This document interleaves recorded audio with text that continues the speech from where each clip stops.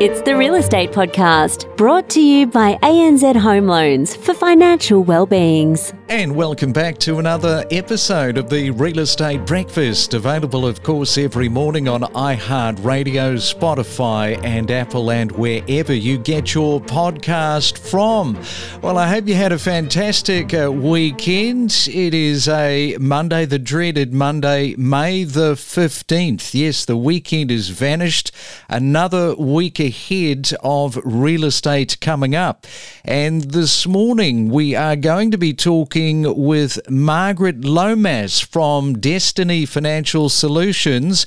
And good morning, Margaret. Welcome back to the Real Estate Breakfast. In fact, the last time that we spoke was back in 2022 last year, but so much has happened since then. Are you keeping track and up to date with the roller coaster ride of the real estate market for 2023? I'm always trying to keep up to date, but gee, it's harder. It's much harder now to really understand what's happening. And I think that's because for the first time in probably around 30 years, we are in unstable times. And I say 30 years because I do recall when I was first married and buying a home of my own at around the age of 21, which is obviously now 40 years ago, we then faced those periods of uncertainty where interest rates did get very high, much higher than they are now, 18%. We weren't quite as committed. I think the average mortgage at the time was around about 3 to 4 times the average wage or the average household income, whereas now we're seeing 6 and 7 times. So the pressure wasn't quite on us there, but we certainly had interest rate pressures. And I think the main difference between then and now is that back then we knew nothing about what was really happening. All we did was waltz into the bank once a month with that little coupon book and pay our mortgage. And all we knew was that that amount went up every month because interest rates were skyrocketing. These days, people have their finger on the pulse more. And I sometimes wonder if that's more of a worry than anything, because everybody's trying to anticipate what's happening next. And our behavior is being modified before we've even had the chance to behave. Oh, yes, there is so much to unpack in what you have just said. Margaret, we'll come back to you in just a moment and discuss much more of this on the Real Estate Podcast.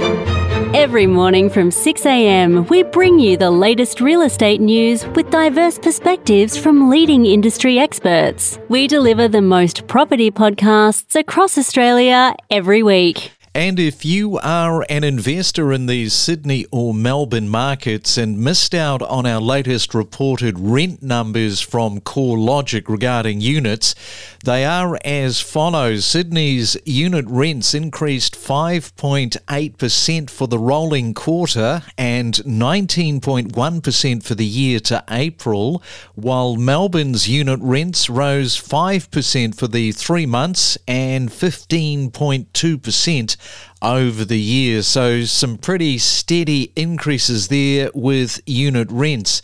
And if you're celebrating your birthday, happy birthday to you for May the 15th. You are sharing your birthday with Andy Murray, the British tennis player. He's turning 35. David Cronenberg, one of my favourite filmmakers, he's a Canadian. He is turning 79. And Aussie singer-songwriter Jasper Jones is having a birthday, turning 33 today. We're a lot more than just real estate. Available for breakfast from 6 a.m, then on the drive to work, or in your ear at the gym. In fact, wherever you go, we're available 7 days a week. It's like diving into a treasure trove of real estate gold nuggets just waiting to be explored with us on the Real Estate Podcast. It's the Main Centre forecast. And around the country, let's check on the weather on this Monday morning. And good morning if you are in Sydney. Expect 1 or 2 showers is the order of today. And a top of 21 degrees. In Melbourne, expecting a mainly sunny day with 21 also.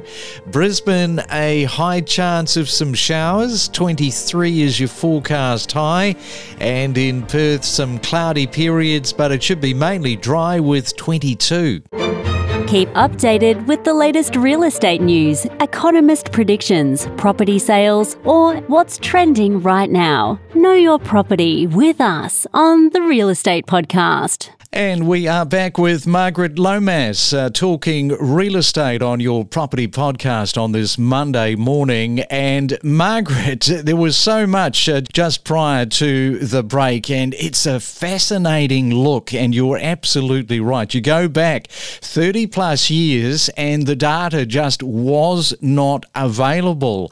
And the rate rise hikes, I want to talk about those. When we spoke last time, I think we had only been handed down just one. Since then, of course, the landscape has changed dramatically. Lots to talk about the recovering market. Is the worm turning, though? Economists, some of them are saying cautious optimism. What do you think is going on with any recovery at the moment?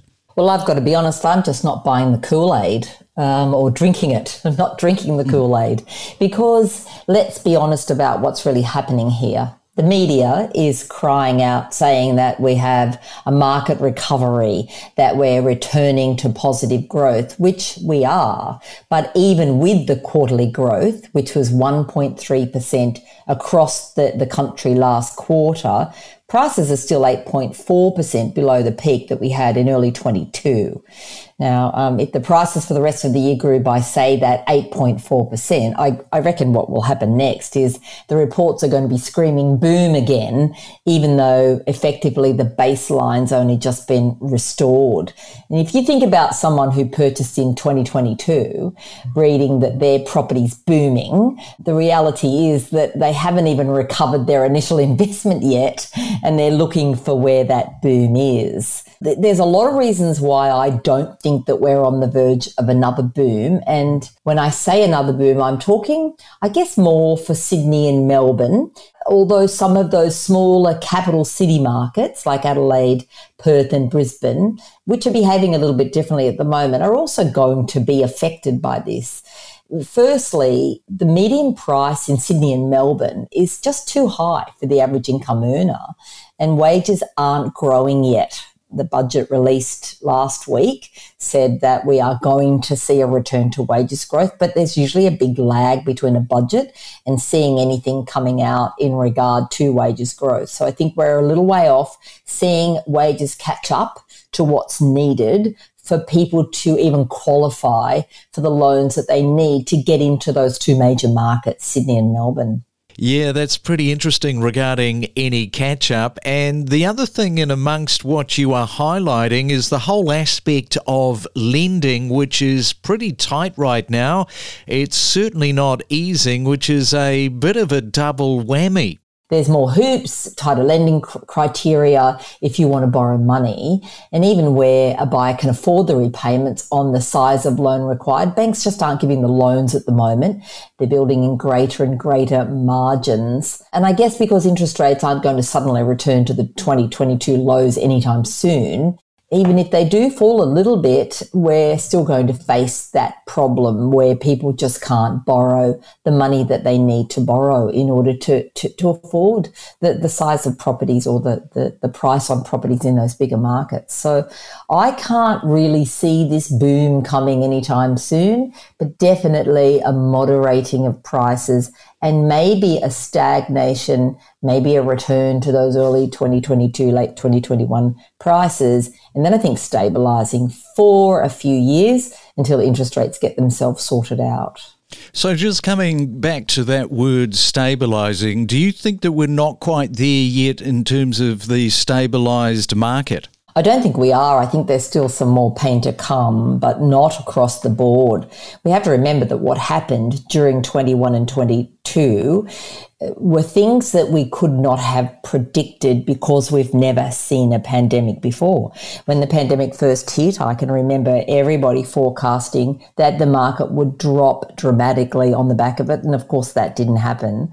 And the second thing that then did happen was that all of our markets grew together. Now, I've been around a long time, as we indicated a bit earlier on. Mm-hmm. And in all of those 40 years that I've been around, and for 30 of those, I've been advising property advisors. I've never seen a time when all of the markets in the country behave at the same time and grow together. Previously, you would get potentially Adelaide growing while Sydney stagnated, or Melbourne growing while Brisbane stagnated. And it was great for property investors who are happy to be borderless investors because they could invest widely and there'd always be something that would grow. And if you had a portfolio of properties across the country, as do I, then something in your portfolio was always growing and something was always stagnating. Yes, so it did take a pandemic to throw the markets up into the air and to have the markets all travelling upwards in price. As you say, that was quite unique.